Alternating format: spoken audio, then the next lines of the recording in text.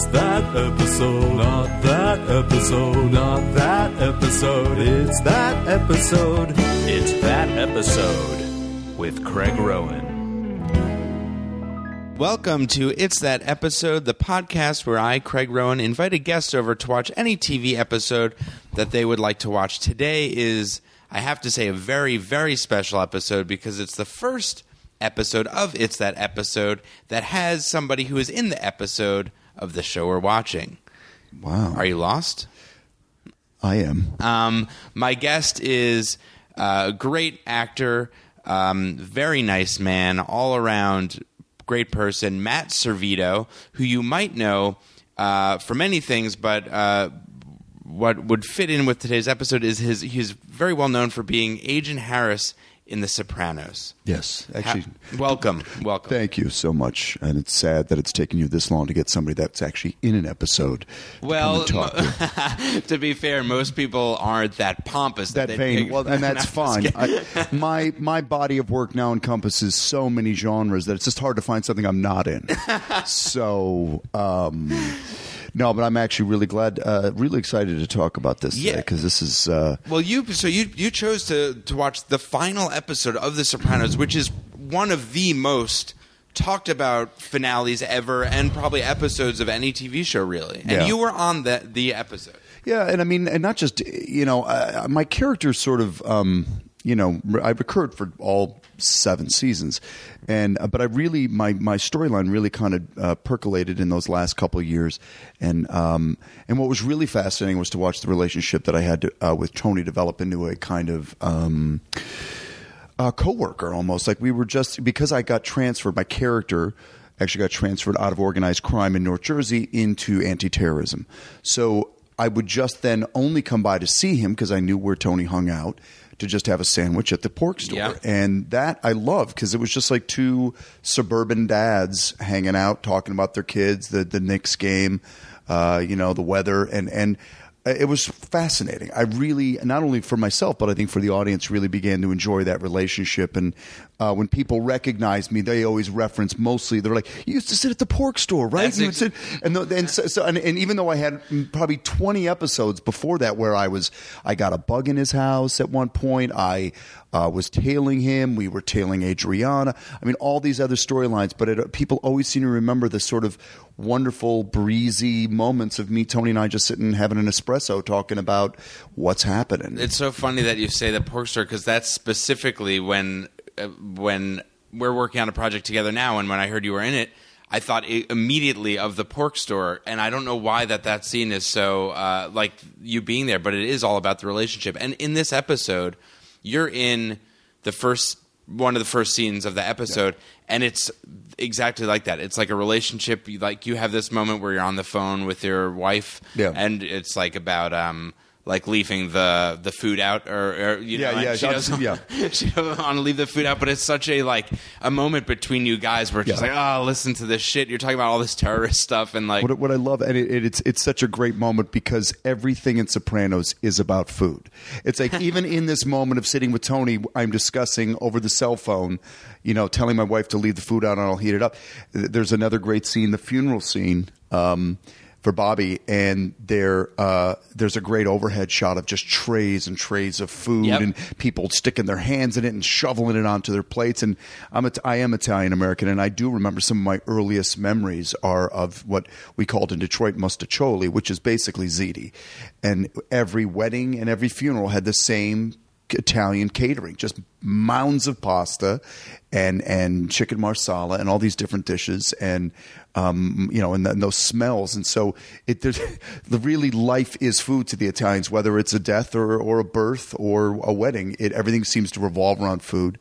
And the funny thing is with the show, I mean, this is such a sidebar, but the catering on The Sopranos was always awesome. Oh, that's right. And I was convinced it's because there was a weight limit. If you fell below 300 pounds, they would kill you off the show. So they basically were fattening the calf constantly. They just like to keep all those mobsters on the show just huge. So the craft service on the side wasn't just like granola bars. It was cannolis with all the food you could eat. It was ridiculous. I mean, That sounds it was unbelievable. Awesome. It was awesome. Well, now I got to ask, because you just mentioned all the people in the cast, and there are some people that were, and even if not the actors, there have to have been some people that had been involved in the mafia that were involved in the show, like to bring some. I don't know what you're talking about. This is he's over tapping with. his nose, and I see someone out the window. This conversation is over with. No, but do you think that, have you gotten a response that, like, it's supposed to be a pretty realistic. I mean, obviously the family is a big part of it, the actual family of Tony's family, but then the bigger family. Do you feel like people usually say, like, oh, that's such a realistic portrayal? I mean, you know who I would say I've had probably less mob guys come up to me, though I've had some folks approach me, as I've had FBI agents. Really? Oh yeah, absolutely. Approach me in New York City, approach me in the suburbs, approach me at airports, and tell me how realistic it is. So that, I think there could be no greater sort of, identification of just how close to reality we are than the FBI, because they're the people that are monitoring these families, dealing with this. Yeah, so they're the ones, I think, and every one of them said, because he says, they also say you also capture, over the years, many of the co-workers I had, a lot of the actors that played my assistant agents, just the sort of ennui of the job. I mean, what sounds, most law enforcement looks so exciting on television and movies, but it's mundane. I mean, there's just a lot of just, paperwork and sitting in cars. And they said, what you really get is that we love, like, when we just see you guys, sitting in front of Tony's house, just like sipping coffee, having these inane conversations, and just a lot of just sitting and waiting. And it's like, that's most of the job. And then for, it's 23 and a half hours of waiting for like 5 minutes of, oh my God, he got in his car. And that's it.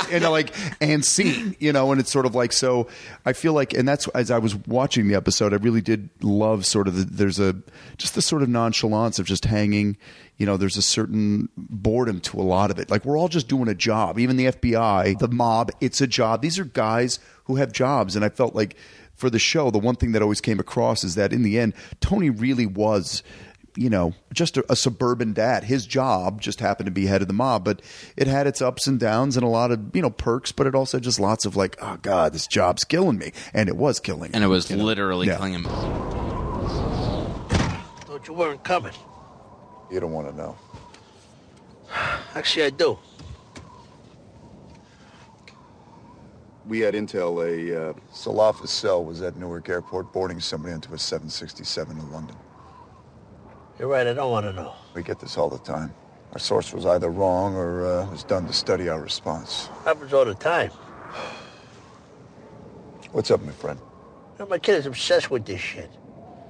When we tell him he's making a molehill out of it, is she right?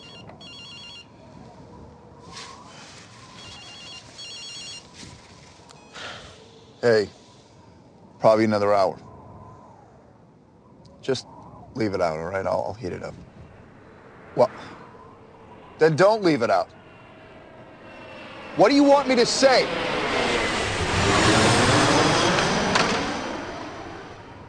You got a rough enough job with this terrorism shit.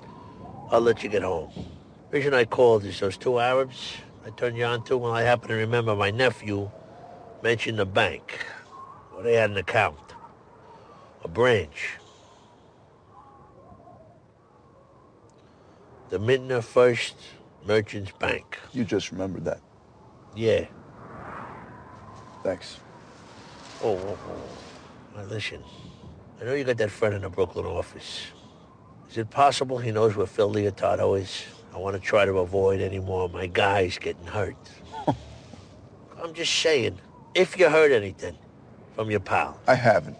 What's cool about also your character is in this episode, like you're saying about the boredom of the job, but there's a moment where I think it's when they kill Phil Leotardo, where you get the word and you're like, yeah, we're going to win this one. Like that you're no longer, you're still an agent, but you're sort of following on the sidelines and you're a fan. You're like, you're part of the team in a way, which is such a cool thing. That's such a cool character thing. That is, that's an interesting footnote. That whole moment, again, I'm not going to be very specific on the details because I'm not remembering, not because I can't talk about it, but that is actually extracted from the recordings of a judicial investigation regarding the mob and an FBI agent who actually kind of had picked sides.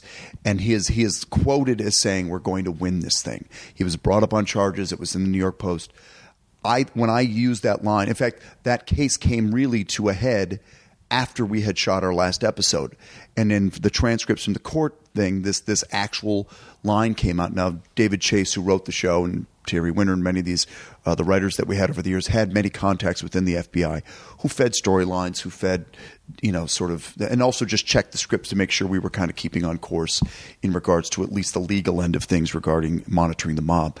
But there is I actually have a framed picture from a full-page picture of me in the New York Post, probably a year or two after this final episode aired, and it says, "We're going to win this thing," and it has a picture of me slapping the desk as I do in that moment from the show, and so they they're like, the Post ties in how Sopranos knew about this actual quote, how we had worked it into the show, how it had been injected into this court conversation. So that line has kind of become a bit. I mean, if I have a trademark line, I mean, guys will literally look at me on the subway and go, "We're going to win this thing." And I'm like, wow, that's a real fan. That's a bit of a trivia thing. So you'd have to be a real fan of the show. And but I definitely once a month. I mean, I get recognized almost daily for the role and for the series. But there's always somebody that really knows the show, and when they quote that line to me, I'm like, "Yeah, that is." In fact, a friend of mine wanted for his bachelor party wanted to get that on shirts for all the whole. Yeah. That's great. Are there any other? I have to say, 'cause I was going to ask if there are any other moments that people specifically remember you for. But a side note is that when I looked up, I think Googling you and Sopranos on YouTube or whatever, one of the clips was, I think, Adriana barfing on all of you. Yeah, I got barfed on, and I barfed. I barfed at one point early in, I think, season 6.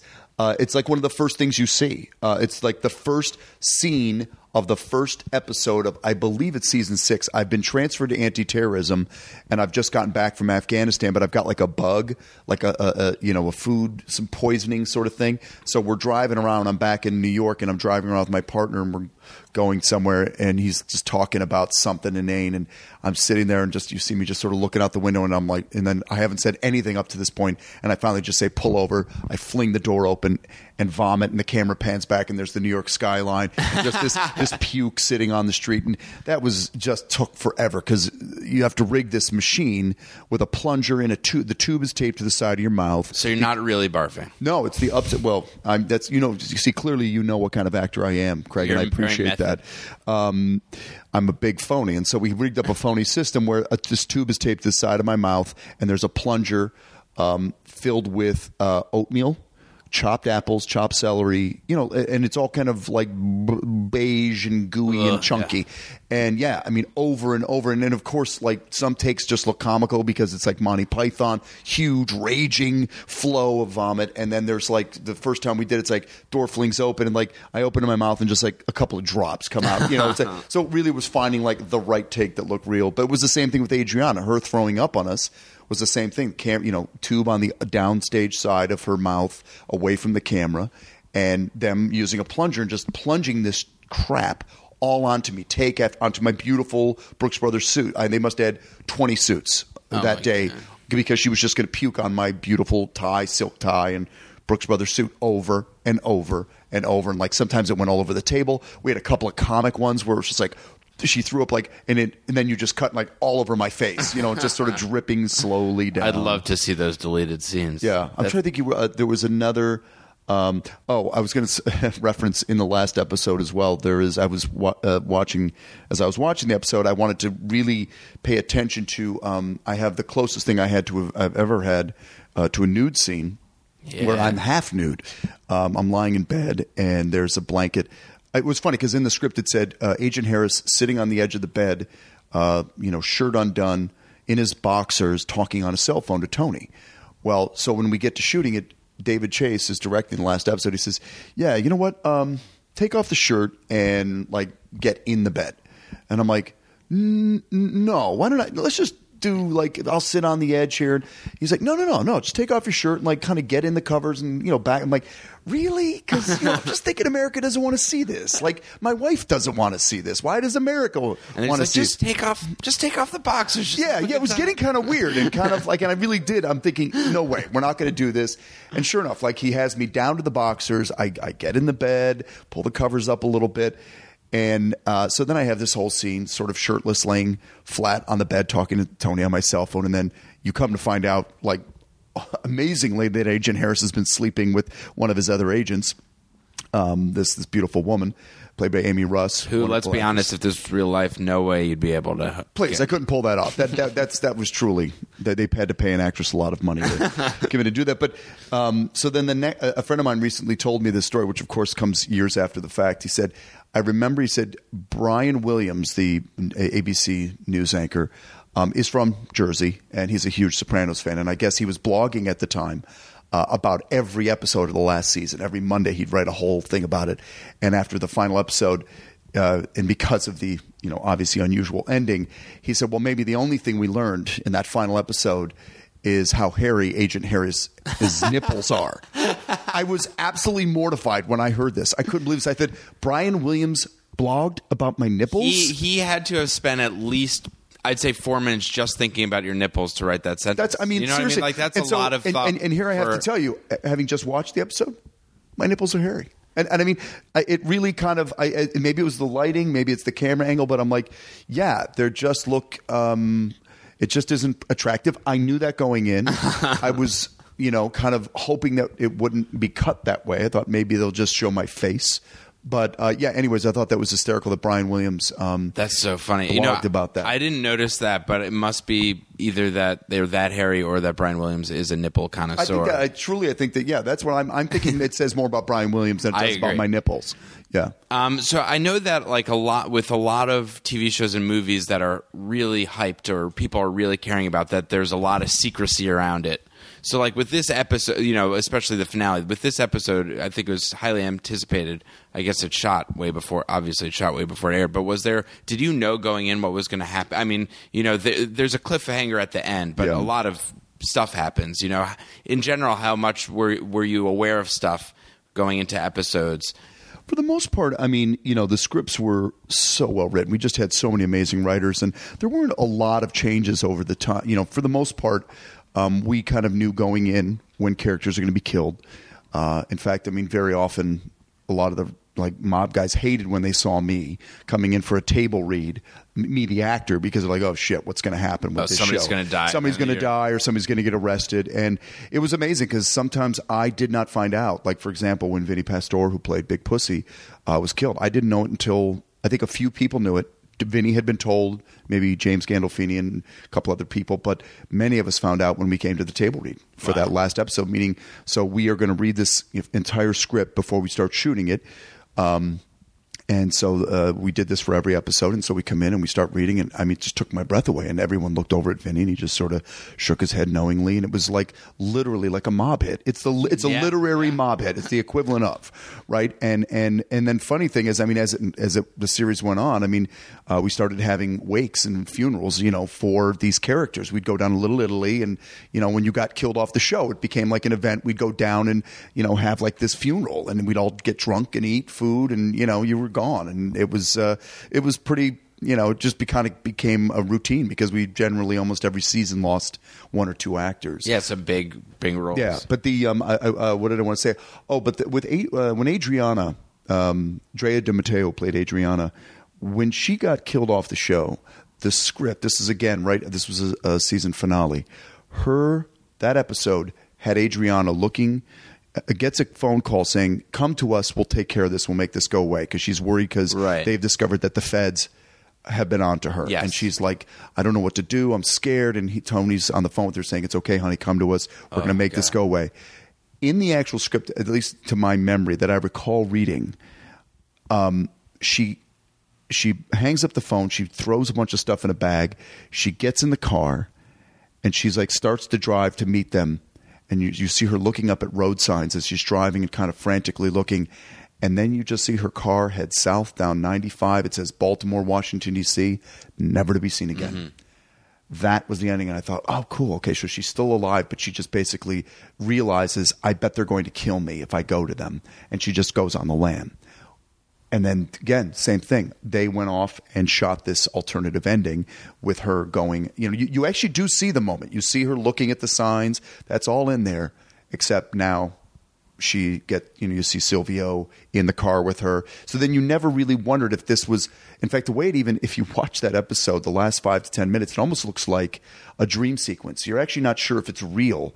I was not even convinced that she was dead. I thought maybe this was her thinking about what would happen if I go there. I bet Silvio takes me out in the woods and he kills me.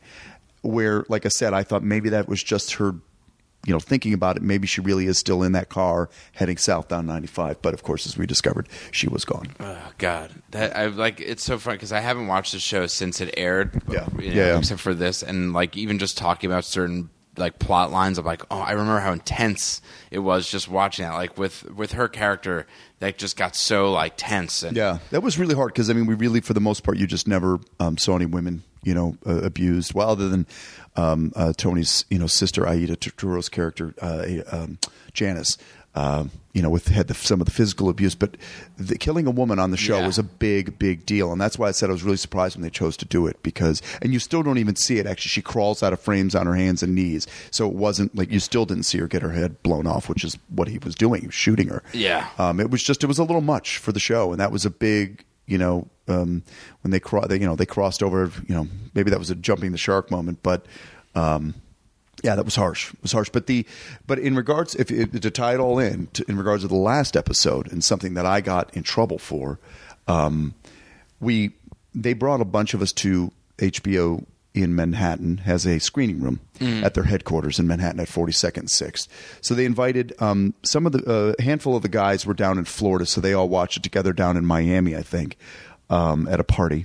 But a bunch of us were up in Manhattan at home, and HBO invited us, say a dozen of us, to come watch the screening of the final episode the night it was airing in America. So at 9:00 on Sunday night of that last episode, we'd be watching it simultaneously with the rest of America, but in a movie theater.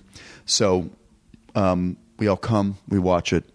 It's amazing, tears and just, oh my God, I can't believe it. And, we all then come out, and HBO has brought in a lot of press to talk with us, and there's food and wine. And so I have a couple drinks, and a woman from the New York Post comes up to me, and she says, so what'd you think? And I'm like, oh, God, David Chase, man, he's incredible. He directed that. He wrote it. He's amazing.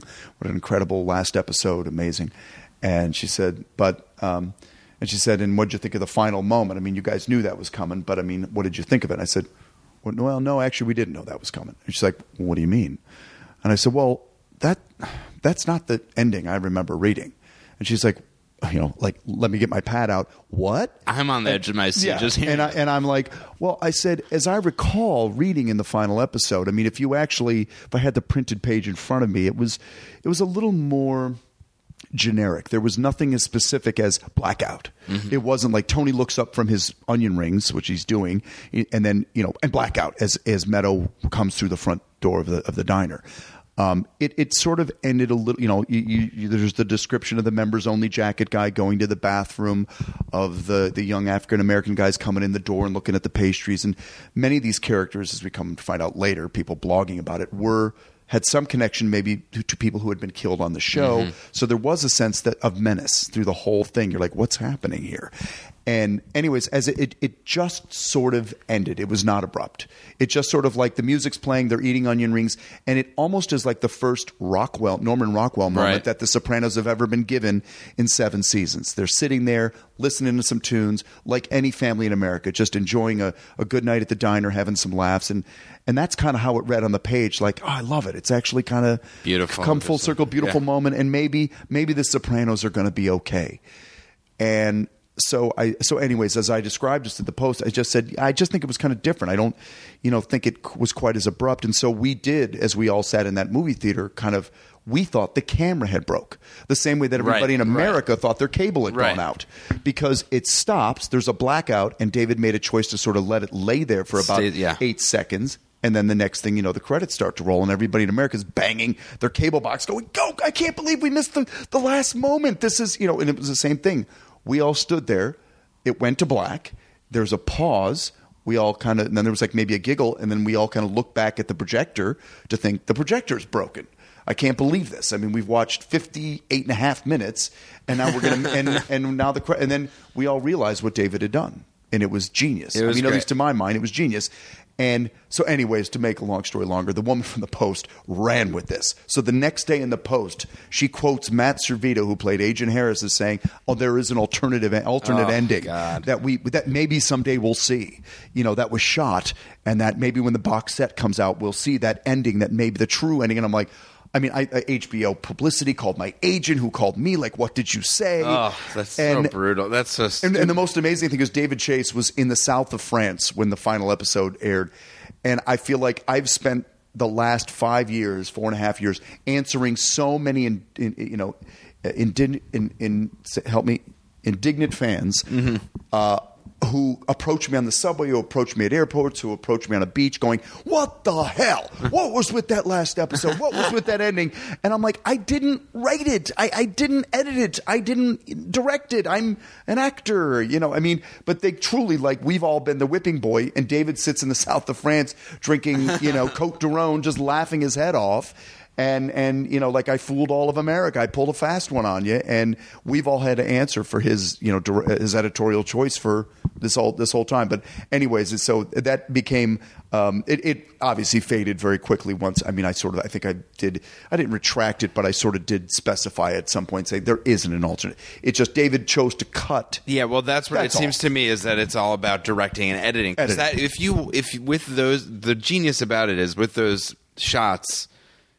If you had those same shots, you edited it differently, it would just have a different feel to it. That's all. But I remember watching it because I watched it the night that it was on. Yeah. And for anybody who doesn't know, it's the Sopranos are. If you haven't seen it, you have to see it. But the Sopranos are eating dinner. They're meeting at a diner. They're each coming in individually, and as now I'm forgetting the daughter's name. As Meadows parking her car. Yeah. I mean, that part is amazing. When she's parallel parking and she has to go back again.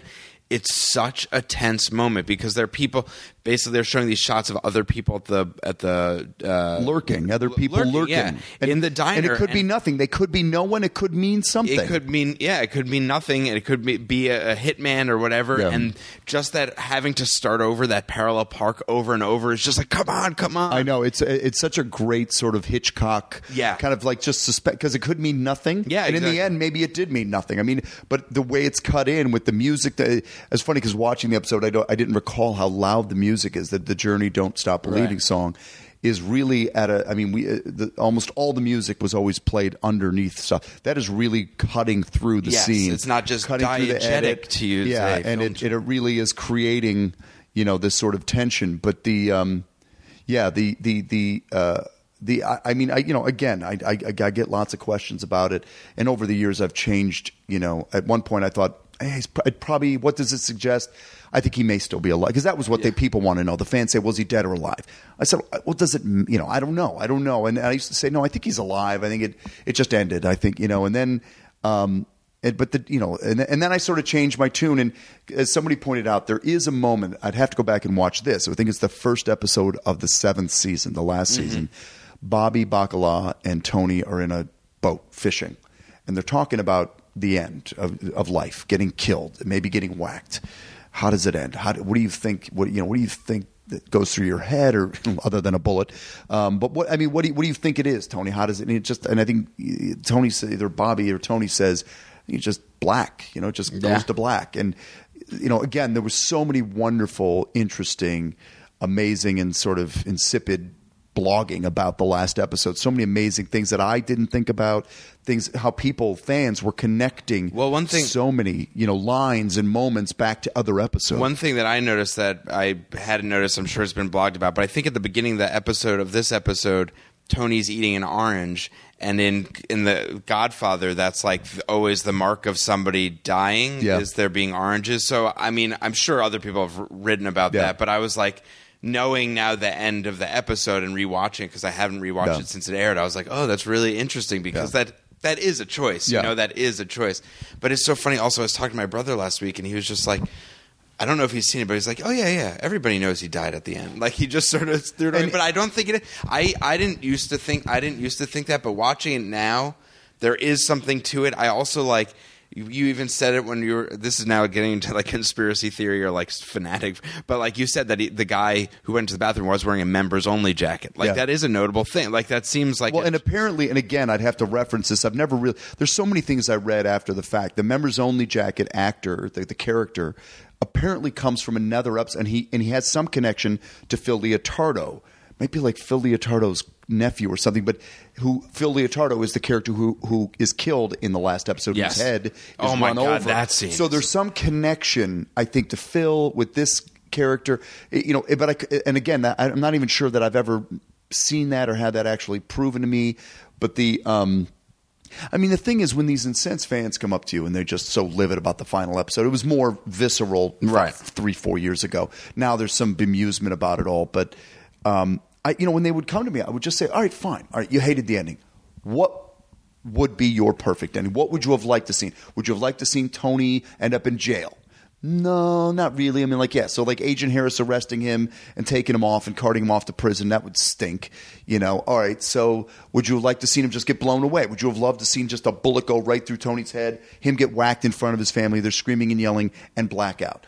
No, I'd hate to see him get killed. I mean, he's Tony. We've been watching. I'm like, okay, so what's your ending? And nobody has ever given me a perfect ending. And that's why I say, well, maybe in the end, the perfect ending was to just cut out. And I think that's why it's such a genius. I feel like no matter what, an ending can't be satisfying unless you do like a 2-season thing. Once you're so invested 6 or 7 seasons this, you can't be happy. Like Seinfeld, like the end episode, which I think is one of the other major series finales that people talk about. Everybody hates it, but it's for, I don't. Well, it's also was not, even as their episodes go, it wasn't their best episode. Well, it's because it had to finish, It's also, there isn't usually a story arc through the seasons of Seinfeld. So it was just weird. I don't even care either way. I didn't dislike it that much. Yeah. But like with this, that I remember watching and being like, I don't know if I like it. But when you come down to it, it leaves it up to the audience. Yeah. And if you're mad about it, you're mad in a good way. You're mad because I feel like I wanted more, and that's what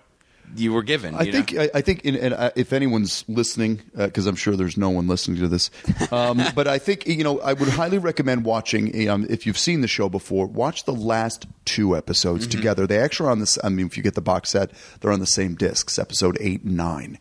I think it's episode 8. It's called The Blue Comet, and it's the second to last episode. And for my money, a better complete episode, writing-wise, story-wise, than the last episode.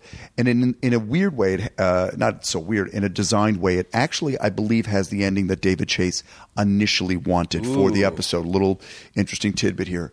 I think I read somewhere, because David really didn't ever divulge much information. I learned more about David Chase than reading in a Vanity Fair interview and near the end of our time together than I ever learned spending time with David on the sets. Very private man. I'd say the only thing that's never come across in the interviews is David has a delicious sense of humor. He loves to laugh. He loves a good joke. He has a dark sense of humor, and so very often on set he would giggle at stuff that nobody else was laughing at. And he was a lot of fun in those moments. In fact, I'd love to see David do some really broad comedy. I think he would just. But, anyways, he. Where was I going with all this? I forget. No, I'm just kidding.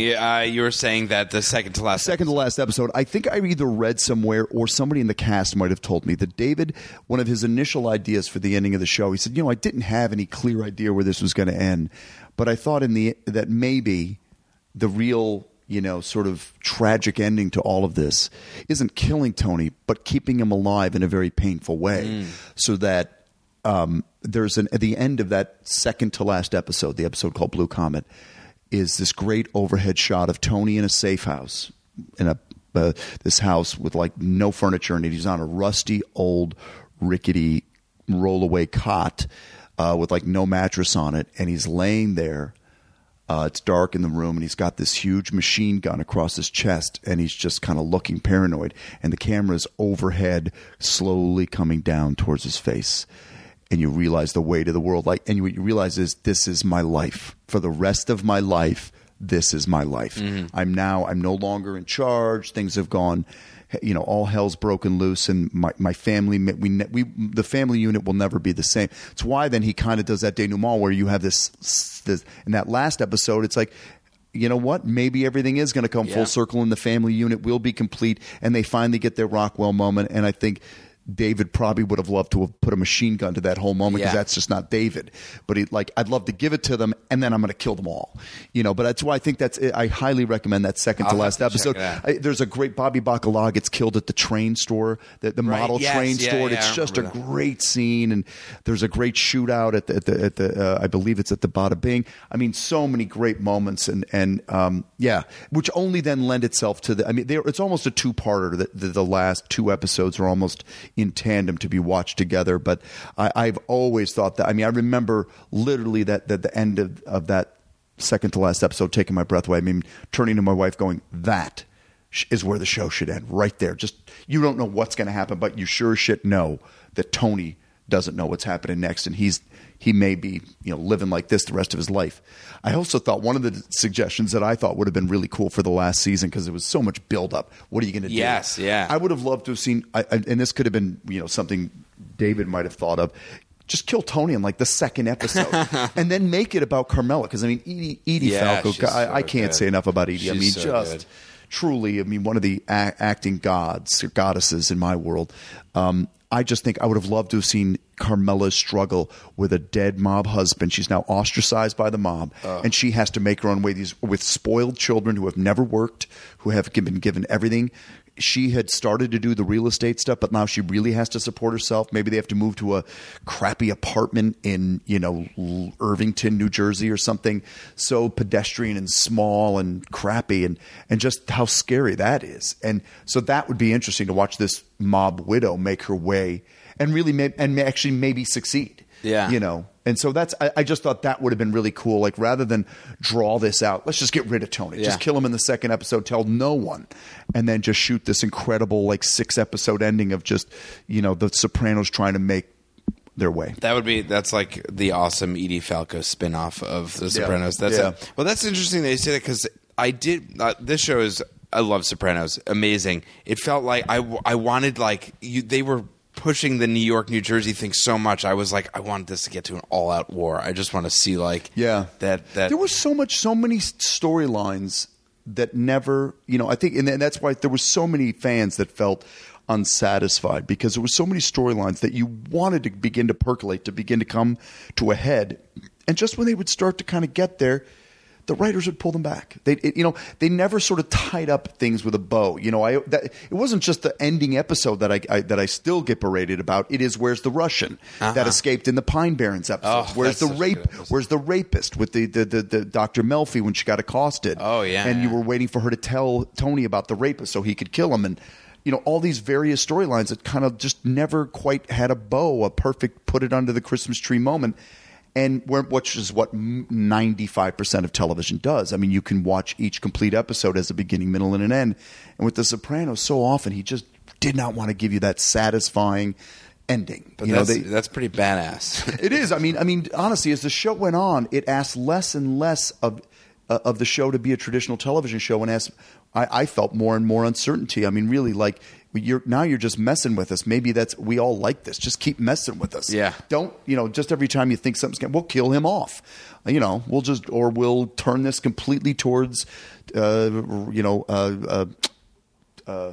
Robert Eiler's character, Johnny Cakes, Johnny. No. The son, AJ. We'll go to AJ and make it about him. I just loved his storyline as the years went on. I thought, especially in that last episode, he had great stuff. And I can't say enough about Dominic Chianese. Again, I just thought Dominic, Uncle Junior. Oh, he is over the years. Again, so many times people coming up to me, "Where's Junior? I want more Junior." And even for my money. Again, I could watch Edie Falco read the Yellow Pages. I could watch Dominic Chianese, just sort of sit there and do. Yeah. In fact, there's a great thing. One of my favorite scenes, maybe in that last episode, which again could have been a great ending episode, is just when Tony's sitting there talking to Junior. I was crying when I was watching it. It's so good. Again, having not seen that probably since that night, watched that episode, and he's just sitting there saying, "You don't know who I am, do you? And you don't know what I'm talking about." And there's just, I mean, and the fact that Dominic chose to not wear his dentures, and he looks awful. I mean, he aged 10 years in one day for that scene, and just looking out the window in this sad, moment. And I thought that could have been the ending. Maybe that's just where we, it just comes full circle. This towering, powerful mob boss has just been reduced to like shitting his pants and being in this old folks home, just staring blankly out the window. And I'm like, and Tony, and I love it because you look in Jimmy's eyes and they're just wet. He looks like he's about to start crying, and he gets up and walks out of there before, and he's looking at all the kind of like he's in a freak show, and then in a haunted house. All of a sudden, he wants to get out of there, out of that old folks home, and it's just a great scene. And just so many great moments. It's awesome. One last thing, I just need to ask what it's like acting in that episode. You are in a car with James Gandolfini. Like, he's a powerhouse actor. What is it like sitting next to him doing lines? Not lines of cocaine. No, lines of course. Yeah, you mean lines off the dash. No, I mean, Jimmy is, and again, so many of these guys, because the show was so heavy and so serious. And what I know is that all of these guys have an amazing sense of humor, wicked sense of humor. Some of them are impish, some of them are jokesters, some of them were playful, some of them love to laugh. But so it's why I think it's so funny, because you see all these guys playing really heavy, serious roles over many seasons on the show. And I'm telling you, the minute it was cut, it was a lot of laughs on that show. And I mean, you'd think how I mean, but really, I was saying to you earlier before the podcast about there's that one scene where Tony, I thought it was hilarious. It's such a dark humor, but he's like, they're like, we're gonna go visit Silvio, and he's like, no, I can't go. I gotta, Meadow. She's blah blah blah. Like, he's depressed, like he has to deal with all this family stuff. Then he just picks up like a submachine gun and walks up the stairs. It's like so funny. It just really like cut that whole scene where he just picks up like the family problems, and then he just grabs this huge gun. It's Tony Sirico, I mean, who played Paulie Walnuts. Oh, he is the best. Yeah, and there's that great storyline in the last episode where the cat keeps staring. Oh my God! Yeah, right. And I mean, it's so funny because like I did another show called Brotherhood, and one of the things about Brotherhood was it was again a very wonderfully written Peabody Award-winning show, just Peabody Award for writing. Very literate and so smart, but I always said it was like a good Irish whiskey, very dry, it kind of burns in your throat a little bit, and not a lot of humor in that show. What I always loved about Sopranos is there was a certain humanity there because of the humor. That there was, and there was just certain scenes that there's a great scene with the FBI at one point where we're all watching footage of Tony's house when we're trying to get put a bug in the house so we can monitor conversations that Tony's having with other mobsters. And we're watching video footage that they've snuck into the house and taken video footage of his basement. And we're watching, like, that might be a good spot. Hold on, back up. Oh, look at that. His water heater's leaking. I'm telling you, that's probably, a 60-gallon water heater. You know what? That's going to cost a lot of money to replace. Yeah, my water heater did it. You're kidding. No. Yeah, it started leaking like that. I mean, all of a sudden you have 4 FBI agents talking about water heaters and how expensive they are and how you want a bigger water heater because, and that was the writing on the show. It was about those human moments. These just sort of, it's like takes things like Goodfellas and The Godfather and just breaks it down to the most like, how does this cannoli taste? It's good, but I've had better cannoli. It's those sort of interesting human moments, and then these amazing flashes of sexual energy, or somebody getting whacked, or coke and a drug deal going bad or something. But then lots and lots of just family moments and interesting sort of behavior stuff. So, it's like it's a family story. But I'm sorry, let me go all the way back to Gandolfini. Jimmy is just amazing, and but he was not one of those people that was like, he doesn't mess around between takes. I mean, he really, I always felt he kept a very quiet intensity between takes. Sometimes he would just break it with a great joke, or him and I would just find ourselves sitting there freezing cold, laughing. As I recall, that was a cold night when we shot that thing, and they had the snow machine going, and we were right out by Teterboro Airport, and a lot of takes. I think we shot during the night, so we were probably shooting from say 10 at night till 6 in the morning. And And what the beauty of that is, you're both pretty exhausted, and it has that wonderful feel when you see it. Because I think as I look at myself, I'm like, I think I maybe had 2 or 3 kids at that point. I was pretty exhausted myself, Matt Servitto. So I'm looking at that going, I think we're shooting that in the middle of the night.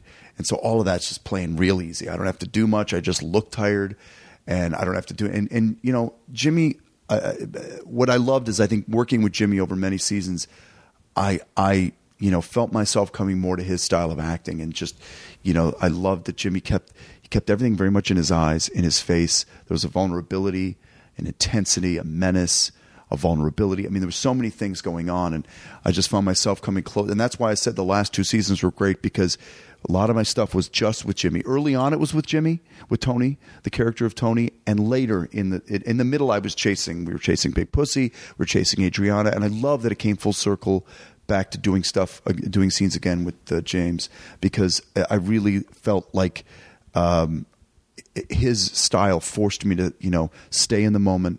And like I said, he wasn't, some people can break way out of character and come right back. Jimmy just always maintained a certain, like I said, professional level and a certain intensity that I liked, because he'd take after take, he'd come in and give you, very consistent and just the most subtle stuff, and you could see things in his eyes.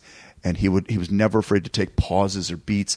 I feel like as an actor sometimes I get self-conscious when nobody's talking, or we should not. It's so indulgent for us to be taking this beat. Jimmy would just take those beats, and you've earned him. I mean, he's earned them. I mean, he knows his character at this point. I mean, that's what I love is those last couple seasons. I mean, he's on fire. I mean, great. All the characters, they've been writing for you for so long, so the writing is so dense, and it's there because they know the characters, the actors know the characters, and so many wonderful little things going on every moment. Well, I think you were just saying about the pauses and stuff. Well, one of the most notable that show, when I think of it, I think of him breathing. Like, he can just breathe. Like, his breathing is like a big part of the show. Yeah, and it's like, I know. That's amazing. I just saw there's a great stand-up. I'm not going to think of his name. He does an amazing Tony Soprano imitation. I'm not going to say James Gandolfini, Tony Soprano, because James is a great actor, and that was a character. Because if you met James, he's nothing like Tony. And he does a great Tony Soprano imitation. And the first thing he does for the first sort of 10 seconds of the imitation, when you see it on YouTube, is just breathe. Yeah. And you immediately recognize it with this kind of deviated septum, like breathing through, mouth breather sort of thing. And it just, James had, in fact, I would say Jimmy could do so many amazing things just with like he just always sounded like he had the weight of the world. He would just blow out like through his nose, like, and you just felt for him. I mean, he was like saying a million things with that one simple, like, just exhale. He could say more with an exhale than he could with like a monologue. It just sort of said, I'm sick of this. I'm sick of that. I want to kill this person. I want to fuck that woman. I want to do this, do that. And but it always had this, I think that breathing had this animal quality to it. Yeah. That totally. I really do feel in the end kind of lent itself to this. He was always just kind of a bear. It had that kind of breathing of a bear that could, like, he could kill you, or he could just slumber in sleep. I mean, so many great shots of Jimmy in bed, just kind of sleeping, or just eating. I love all that stuff. He just always had that, and so amazing. So many women would say to me over the years how they were so sexually attracted to James Gandolfini, or I should say Tony Soprano, and I'd be like, really? I'm like, wow. I'm not quite seeing that. I get it with certain other actors, but like, I'm not. And they're just saying, no, you don't understand, man. Like, there is just this animal magnetism about Tony Soprano. The food and the heavy breathing and this hulking body and this anger and intensity. And I'm like, oh yeah, now I know what you're doing. So I'm watching it differently now. That's so funny. Yeah. Because a lot of people listen to this are into comedy, I have to ask one other thing that's not related to Sopranos, but you were in a Woody Allen movie, Melinda and Melinda, and I just have to ask what it was like working with a sort of a comedy and director. He's released one movie basically every year since the... Yeah. I did whatever. I was the graduating class of like 2002 or something, I think. I'm not sure what year that was, Melinda and Melinda. I'll go on record. I'll say it. I think one of his lesser films. I think a fascinating premise. I'll agree. And, yeah, I mean, and really, I mean, it's just because I'm a huge fan. I mean, and I just think that some are better than others. And this one, you know, for me, I thought the premise was so. He was really trying something, taking an incredible literary risk and saying, here's the conceit. A woman comes in and she's having dinner with two different guys, both of them writers. One of them a comedy writer, one of them writes like serious novels. And she's telling a story about her life. And the comedy writer, which I think is Wally Shawn, is saying, "Oh my God, this is great! I could write so many, great funny. I could write a very funny script based on this story." And then Larry Pine, wonderful New York character actor, is the serious writer, and he's saying, "No, it's a very good drama. This would be a wonderful novel. This is going to be my next book." And they each take her story and kind of interpret it in their own way. And I think, oh my God, it's a great idea. Perfect. It's a great idea, but its execution. It just sort of I got a little. It could just be me. I got a little lost in as it meanders. I'm never quite sure, and maybe that's Woody's intent. Maybe it's all in the end. It is things are what they are. Is it comedy? Is it tragedy? And the lines kind of blurred. And I thought, well, that's genius, because that I actually like. I'm not sure if that was the intent, but that's kind of what I took away from it. But working with him was, look, again, it's on your checklist. If you're a New York actor, it's like Scorsese, Woody Allen, Sidney Lumet, God rest his soul. I mean, there was just a handful of people. I have John Patrick Shanley, one of my heroes, both as a writer and director of theater and his movies. And I was just like Woody Allen. And it was funny because when I auditioned for him, I had been told by another actor, don't look him in the eye and don't shake his hand. He doesn't like to shake hands, and he really doesn't like to be kind of addressed directly. So just kind of come in, don't look at him, and just do your audition. So I'm like, oh, okay, cool. So like an hour later, I'm at the audition. They call me in.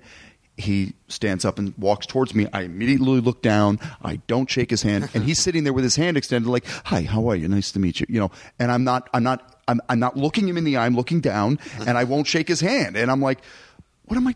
So I kind of half look him in the eye and shake his hand, and I realized that was all bullshit. Like that's this. I don't know why. I trusted this friend, and I don't know. Maybe it's something they had heard over the years, but no, he couldn't have been more pleasant. He walked over, shook my hand, looked me in the eye, said, "Thank you for coming. Let's do it." He trusts his casting director so much that he really it's less of an audition, more of just let me just hear and see you do this. And once you're cast, it's your role. I got cast, and then I wanted to grow a beard. It was, I only had a few scenes in the movie at the beginning of the movie, and I was playing a theater director, and I was kind of like, they're going to put me in. I went into the fitting. It's like in this long sweater and kind of very artsy fartsy New York look, circa 19, like maybe 99 or something, and I thought, oh yeah, I'd love to grow one of those kind of half beards that a lot of like artists and directors have, kind of sexy and swarthy. So I knew that they were shooting in Central Park, another scene from the movie. So I went to Central Park. I found the production, and they're like, "Oh, hey, you're going to be playing our director, and you're working next week." I'm like, "Yeah. Is Woody around?" And they're like, "Oh yeah, you want to see Woody?" I'm like, "Yeah, I just want to ask him a question." And so they bring me in, to the video village where the camera, the monitors are set up, and between takes, I just kind of, "Hey, Woody." He's like, "Oh, hi. Yeah, we're working next week. Great. Everything okay?" I'm like, "Yeah, I just want to ask you, is it okay if I grow a beard for the?" He's like, "I'm sorry, what?" I was like, "Is it okay if I grow a beard for the role?" He's like, "Did you come here to ask me that?" I'm like, "Well, yeah, I just didn't want to show up with a beard." And he's like, "It's your character. You can do whatever you want." And I was like, "Oh." He's like, if you want to shave your head, and I was like, okay. Wow, great. that's really what amazing. I mean? And what I love is that sense of ownership. It's like, it's yours. That's your I've part, cast you. It's yours now. I'm looking to you to come in and bring your A game. So this is, and so that's really what he is. I think in the best directors, that's what they do. They're 90% of their job is to cast the right actors, and then to just let them, and then capture all that magic. And they don't want to have to sit and have to spend a lot of time on set, like giving you notes and redirecting. It's just a little nudges, little taps. And Woody just gave us little taps.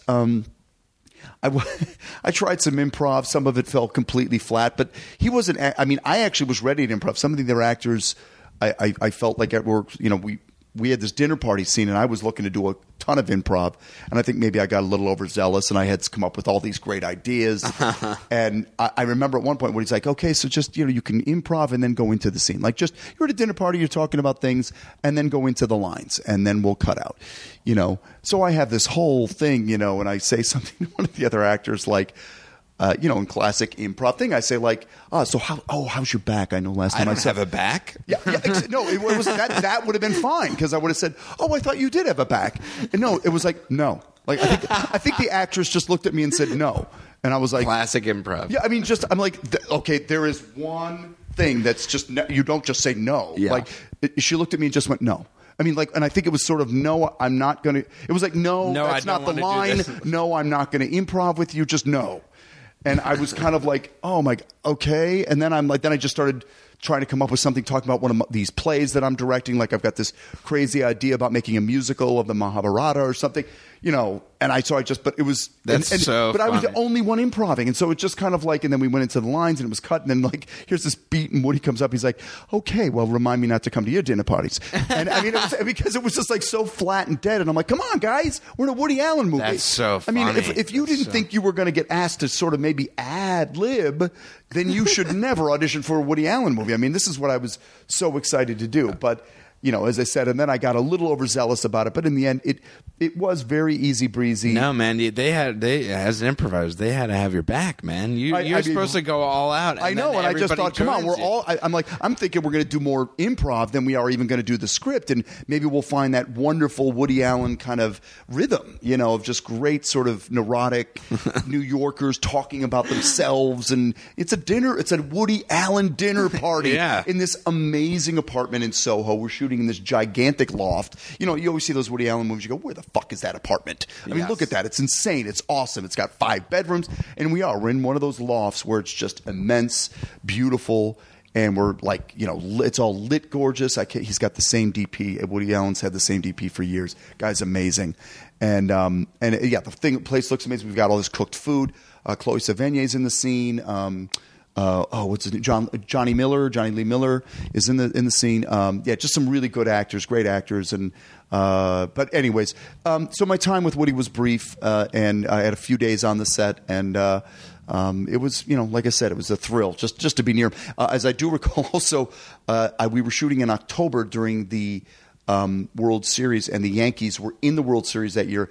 And he literally would spend a lot of time listening to the games. That's so funny that you mentioned that, because my brother recently said some quote of his that I'm probably going to misquote, but it was like, if it's between getting another shot of the same scene or getting to the Knicks game, I'm going to get to the Knicks game. No, he's a huge sports fan. And so, like I said, he was like definitely monitoring the Yankees games on his headset, like where I thought he was watching playback of the scene. It's like, no, he's listening to the 7th inning of the, and so that was fun. You realize in the end, just a very diehard New Yorker. And, but like I said, not a tyrant, and, and he's timeless. I mean, it's just amazing how he keeps going. I know. It's like having another renaissance. Yeah, I really do. I feel like he's kind of come back around, and that his films have found that element again. Yeah, I feel like he just sort of like, he'll always have a movie, like every year have a movie. You'll dip in and out of like which ones you're going to see or which ones have the critics love. And then it's just, I mean, he's just... What a luxury. I mean, I feel as an actor, I mean, if you could guarantee me one film every year that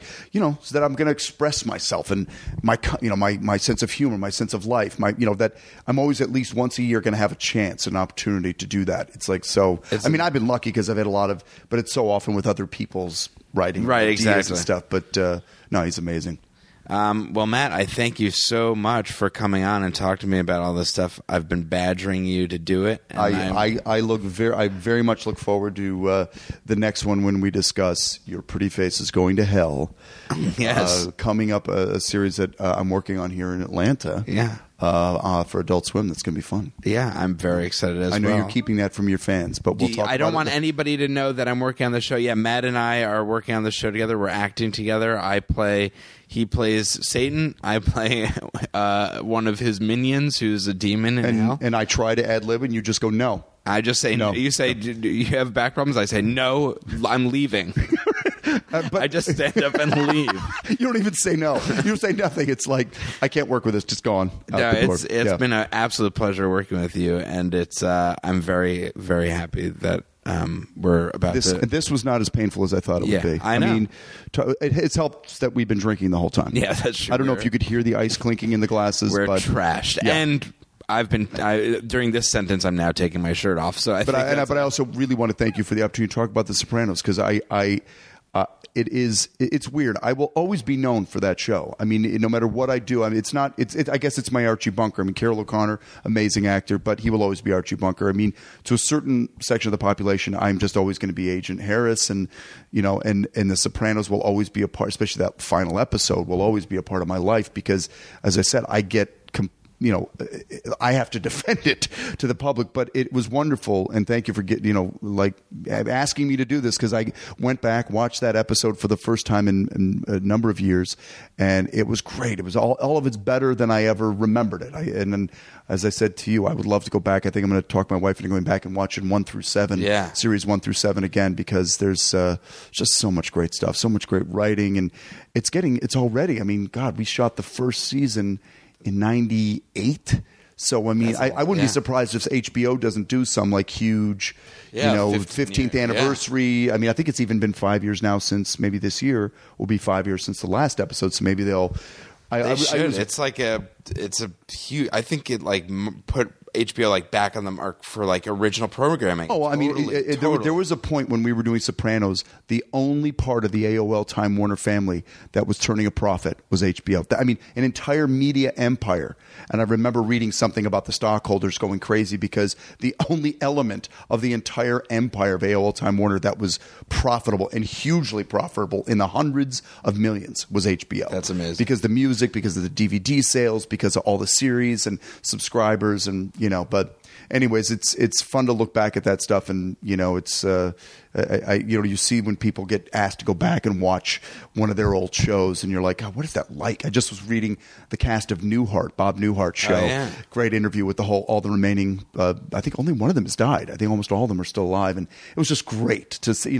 And years later, just seeing them all saying how much they still their favorite episodes and how much they love working together, and you realize that goes with you forever. That's always, and I mean, was such an amazing group of people, and I miss them all terribly. Anyways, this is the alcohol talk. We can comment. I love you. Anyways, love all of you if you're listening. Jamie Gandolfini, Lynn Siegler.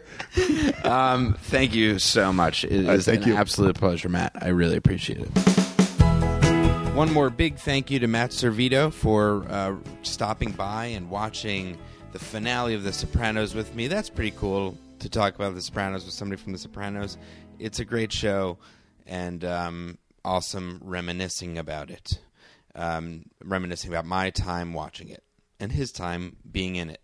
I forgot to mention this last week, but It's That Episode is now a part of the Splitsider podcast network. The Splitsider, splitsider.com, which is a comedy blog and website with cool news, and I'm very happy to be a part of the network. So I'd like to welcome all the new listeners because of that, and I'm excited for some new episodes coming up. So please check back in, leave a review on iTunes. If you have any suggestions, you can email me at itsthatepisode@gmail.com. And if you want to send in pictures of your pets doing silly tricks, I will ignore them. I don't know why you would do that. That doesn't make any sense. I don't want to see. I mean, I'll take a look, but I'm not going to really do anything with them. So don't send those in. And thanks again for listening. Have a great night and an early mañana. Adios, amigos.